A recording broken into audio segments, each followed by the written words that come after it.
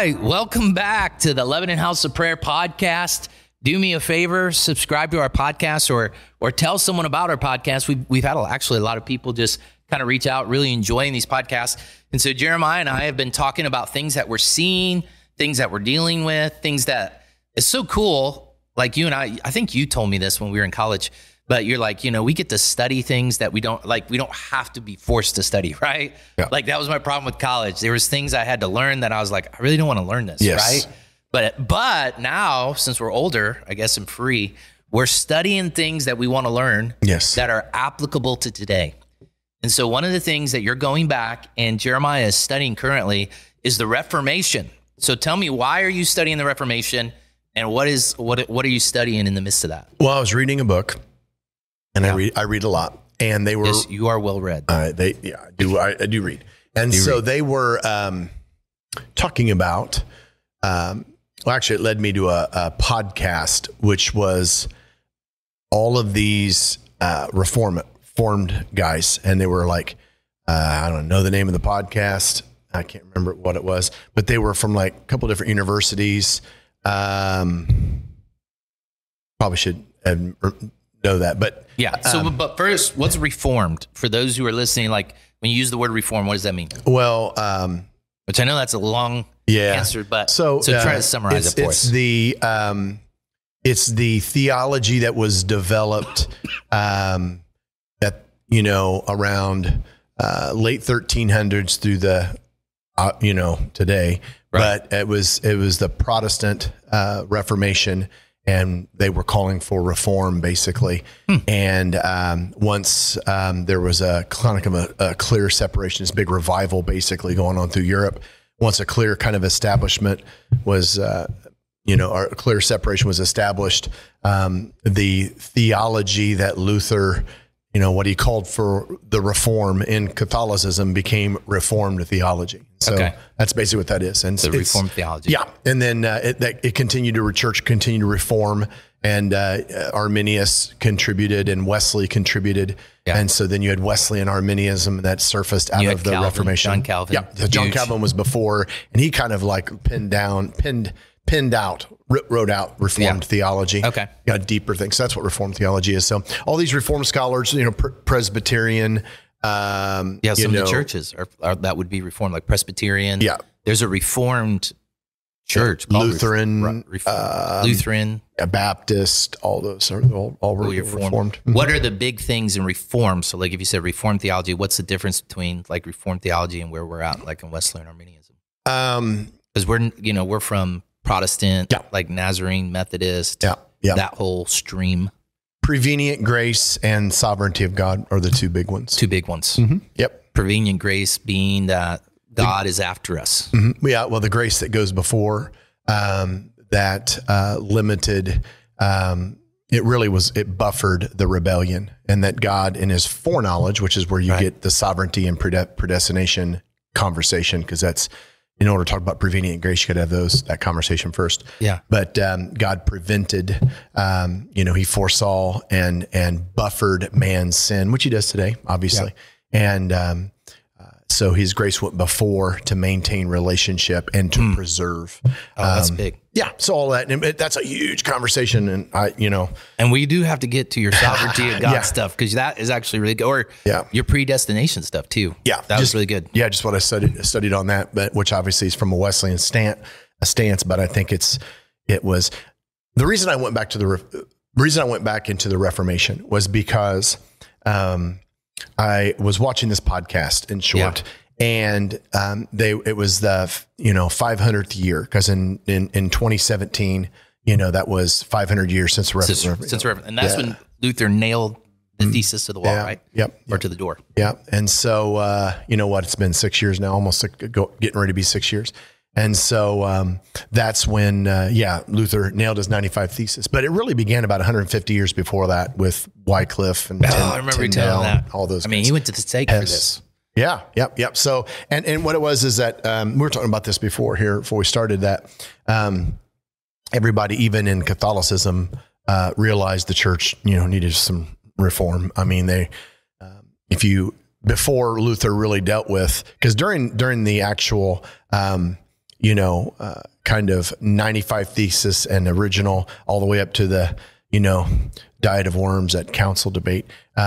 He didn't deal with like the whole purgatory issue. Right.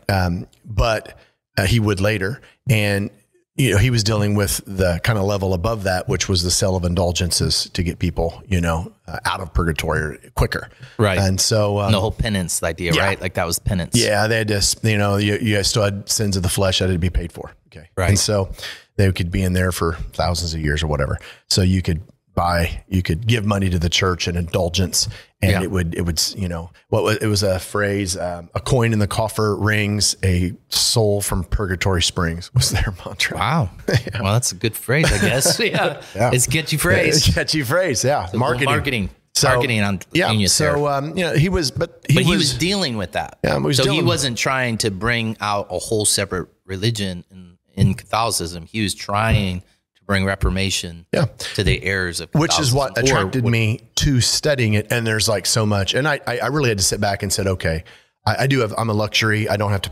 pastor a church, preach every week. Right. So, and I'm not in a university where I have schedules and classes and students and all of that. Right. So, I've got the dream job basically. Right. So but I do have a specific calling, and I travel and speak and open to the, leading the Holy Spirit in each church, but I do get enormous amounts of time to read. Which I've got to limit because I got to start writing. But I couldn't go back and do a year study on, although it would be a blast to go back and relive that whole process through the eyewitnesses and their writings, and then the biographies, and then the historians. There's a lot of stuff on there. It's the Reformation is the most significant event in the church in the last 2,000 years, beside Pentecost. Wow. Flat out. Where we're at today as a world. Right. As a world event, you can't separate this event from world history because it changed countries. It changed, England. Wow. Yeah. So, but what really caught me was this Latin phrase, ad fontes, and it was back to the sources. And what Luther, I wanted to say this really quickly, what attracted me to study was Luther. I can't remember the guy that he confessed to, called the Confessor. Right. And he was really concerned about Luther because there was all kinds of criticism about Luther before he went to the university and started teaching, that he was lazy and all of these things. And his confessor was like, no, he's not. He's so burdened with, guilt and unforgiveness, and I can never do enough and all of that he was just spending all of his time in penance. In fact, it was hysterical. Like his confessor got to the point where it was like, he was going and confessing so much. He was like, stop, don't come unless you do something bad, Right. Like it was something crazy. Like go kill your family or something, go murder and then come back and, confess. And so his confessor said, hey, we're going to send him to the university and have him study, because they thought he was theologically off, basically. Yeah. And they wanted him to study the scripture. So he went and he taught at the university. He taught on Hebrews, Galatians, Romans, the Psalms, and I think he was teaching on another one. But which you go look at those books, it's all about coming out of the law, and it's by grace you are saved. Yeah. That's essentially those books. Right. And so in the Psalms, it's incredible, all about relationship and intimacy. Yeah. And so Luther, of course, what was the Reformation? Grace alone, faith alone, scriptures alone. Okay. Yeah. To the glory of God alone, all of those kinds of things. That's where his theology came. And so this back to the sources idea wasn't just, the Reform, listen, the Reformation was not just about theology. I get so tired of talking about theology with people. Right. The motivation for the Reformation was, when he said back to the sources, it was about freedom. It was about a relationship with God.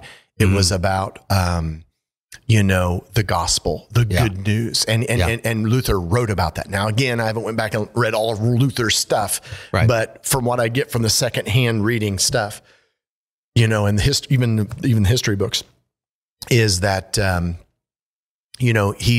he's desiring for the relationship. He's desiring for a church, an ecclesia.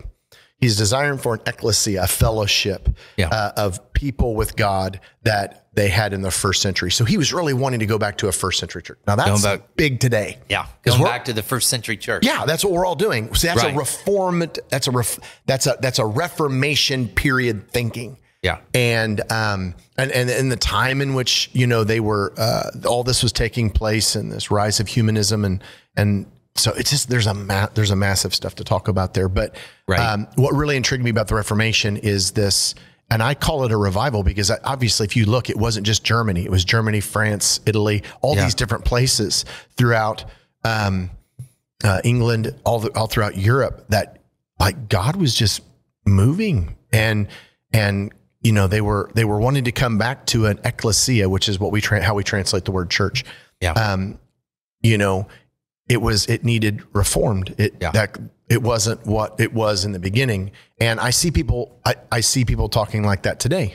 Yeah. In books that are written on every level. I mean, from the university down to the pastor to what we're preaching is that we're really coming back saying, what are we doing? It's got to be more than just showing up to church on Sunday. Yes. And so like, I'm going to meet with a guy this afternoon. We're going to go play disc golf. Yeah. And he's a young kid, got all these questions. And he's been asking me, he's reading the book of Enoch, all this kind of stuff, and he's reading he has all these theological questions and I'm just going to be like, I don't care. Right. That is, do you know him? Right. Do you know him? Do you stinking know the person? Because if you don't know the person and walk with the person, none of this is all crap, the rest of it. Right. I mean, it's really essentially what it comes to. If you don't have a personal, intimate relationship with Jesus, you don't have anything. And that's what I loved about Luther, because Luther went to the university and he realized, the depth of God's desire for relationship with us. That's what sparked a movement. Right. It wasn't a theological argument. It wasn't a new book. It wasn't a new teaching. It was the good news of the gospel, what it means for me. That sparked a fire that changed us today. I think that's what's going to change our churches. That's what we mean by revival. Right. And so we know the Reformation was from God. So it wasn't just Luther, because we see the fruit of it. We see 500 years. And we see 150 years before. Right. Like what, Wycliffe? Yeah, Wycliffe, Tyndale. They were all saying I think he's House or whatever. Yeah, they were all saying the same thing, right? All of them. Everybody was sensing God was just like, there's more. There's more. And what's crazy is with regards to this Reformation, and we should talk about this new apostolic Reformation. Yes, we're going to do a whole podcast on that, right? Yeah, we can do that. Time. Yeah, so we got time. Do that next. But what's so significant about this Reformation is you get to all the way up to Calvin. And these guys were awesome. Yeah. Like people talking about, how, I don't know, people talk. I just don't listen to people. You don't listen to people. That's the solution. So people say, why are you an introvert? Have you been to them all? So, but you look all the way up to the Reformation, there were things that like really began to surface in Wesley's ministry, which were again, a product of his encounter with the Moravians, on the ship. And then it was throughout the United States, when he was coming over here to minister, and kind of like England was not, the Puritans, all this kind of stuff was going on. Anglicans. Yeah. So he was coming over here and he was preaching. There was miracles and signs and wonders and that stuff wasn't going on in Luther's day. So there was this progression, and again, it's this back to the sources, not back to the scholarly writings. It was back to, this is the ecclesia in the early church. This is what it looks like. This is what the fellowship looked like. This is what the body of Christ looked like. This is what freedom looked like, how they were living, transforming their cities and world. And they were rediscovering that over a period. And it was in stages. It was from all the early reformers up through Calvin and then Arminius and Wesley. And there's a lot more, obviously, than those guys. And there was things that were discovered under Wesleyan Arminianism that were kind of flushed out. And as you begin to grow forward, you have, and I think we're still rediscovering and it took, 900 years we were under Catholicism in the Dark Ages. Yeah. And then for the last, 500 years since the Reformation, 500 and actually like 5.5 years. Right. But I think we're still rediscovering. I think God is allowing us to rediscover what, the early church in Ephesus, like the daily lifestyle of a Christian there. And that's what I'm after, Chad. That's honestly what I'm after. Because we see those guys and how they influence people and actually brought transformation to the world around them. Absolutely. They did. Absolutely they did. So whenever God needs reformation to the church, and I remember a good friend of mine would say that. He said there was always, like you look through church history, he said God would always use schism to balance the church back. Yeah. So like when the church gets too theological or it gets too, corporate institution, business like, there'd be a schism that would kind of bring that and there's a healthy back. balance there because, there is we need scholars. I'm not, it's interesting. People come up to me and say, oh, you know Greek. Not really. Right. I can't, I learned to utilize the Greek language. Yeah. So you have to know what an aorist tense verb is. I mean, you do. Right. You need to know what a perfect tense verb is. You need to know how a genitive functions in a sentence. But you can know that and not know Greek. I'm not Bill Mounts, nor do I want to be Bill Mounts.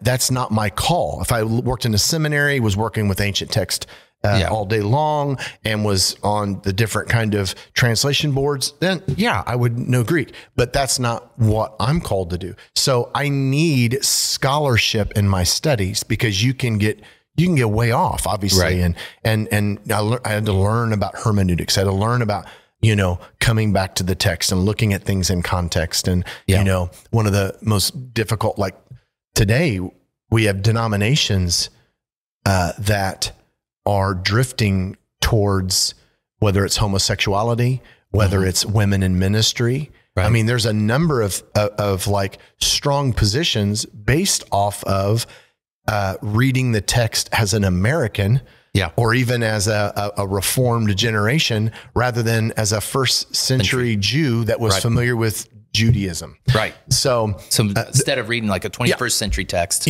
like we're reading like a book we've written today, you're talking this stuff is, you have to look at it in context. So my son was asking me about, women in their culture and, that if a woman prays with their head uncovered, and he's like, so what does that mean? I mean, should I not wear a hat? And I was just like, this is, and you'll go to places where you wear a hat when you pray, you're in trouble, right? Or you walk into the church and wear a hat, but most of that's actually that's military. Culture. That's so cultural. That was military because they took their hat off. So there's academics over here. But the problem is that the church, people come to church on Sunday. Yeah. Okay. This is it's actually poor academics, but it's still on the academic side of things in terms of structure and routine and disciplines. And all of those are super important, but that doesn't make you Christian. That is what helps us understand what Christianity actually is. And then we live it out. So people come, I go to church on Sunday. I don't do bad things, which is oftentimes determined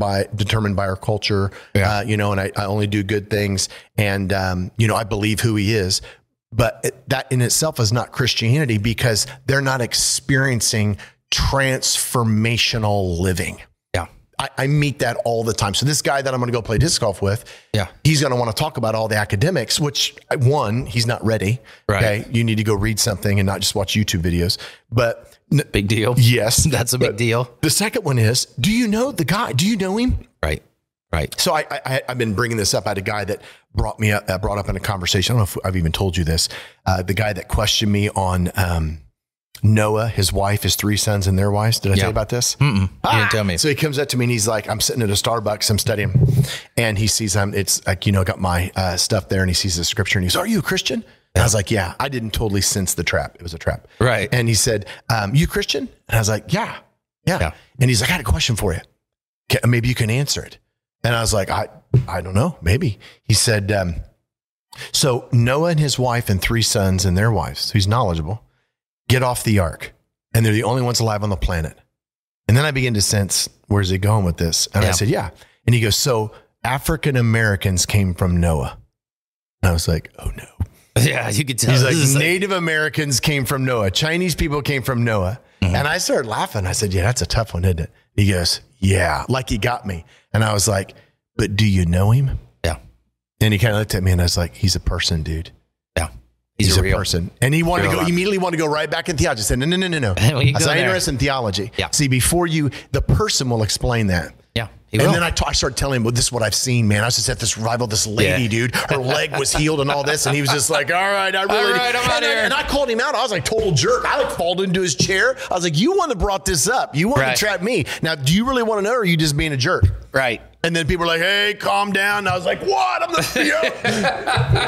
I'm not your typical kind of contained Christian, No. I don't mind. But that's what you're saying. Like the Reformation brought about Reformation, right? And whenever we talk about theological things that don't bring about Reformation, we're not a part of the Reformation, right? And we're beginning to see that. And like what Luther, he's like, it's really about, let's go back to the source. He was not into correcting the academics of Catholicism for the sake of academics. Right. I'm not interested in arguing over your theology. For what? Right. So you can be right theologically? So this is a good time to tell people don't do that on your Facebook posts. Yes.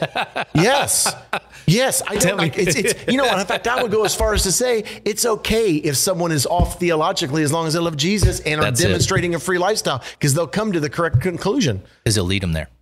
Isn't that good? It's person-centered. I love that. Yeah. I love that. That's good. So I love it when I get attacked by these, shouldn't probably say, these certain guys in my own tribe, and they're accusing me of all these theological positions when they're just filled with hate. Right. They're filled with hate. Yeah. Yeah, there's these Nazarene groups, man, on Facebook. Yeah. They're filled with slander and hate. And it's like it breaks my heart because they're like, this is our call. I'm like, your call is, it's to maintain no. Your call is to critique and slander. I know another guy like that in Scripture. That's true. Well, and it's interesting, Paul said, beware of false teachers, but he never said call them out and make a public post of them and all that stuff. So it's like, we're not demon hunters. We're not false teacher hunters. Right. Just beware when they come, send them on their way, and expose them. I get all that. Yeah. But boy, there's like, I'm not in, and that's what I love about you. And I do. I love what you're doing here in Lebanon. You're still ordained as an evangelist, I think, Church Nazarene, and you're on this special assignment, walking close with your district, and but you're drawing the churches together here in Lebanon to pray and seek city transformation, and it's an interdenominational work. Yeah. And I love the fact that you have people that have, they come here, they're not Nazarene, they actually go to other churches, and they're praying. Yeah. We're just praying. I know. We're praying in Worship Over City. And there are some people in this town looked at me and said, you're going to hell. I'm like, I know, but before I get there, do you think we could pray together for the city? You think we could bring reformation to the city? I know. And that's such an interesting, but I believe it's like what you're getting ready to talk about. Like we're going to talk about this in another podcast. God is reforming the Western culture church. Like he flat out's reforming It's flat out. There's no doubt. There is. And we all sensed it. Everybody who's been out has sensed this new, scripture wineskin new thing God is stepping us into. And it's going to bring reformation that will bring lasting fruit, which that's exciting to me because, you and I have been around now for a while. And so we're like, and we talk about this, we don't promote on anointing, right? Or giftings. No, we do not. We promote on character. Why? Because character is going to bring fruit. Right? Yes. And so we know, hey, we're not into the new flashy thing. We're looking for fruit. We're looking for reformation. That's the new apostolic. We need to talk about that. This next. Well, stay tuned for our next podcast. We love you guys. Thanks for jumping on to LHOP, the podcast. We love you. Hey, Siri, I'm doing a podcast. I will call you later. Oh, my word. Siri, you are no use at all. Potato in the podcast. Call after.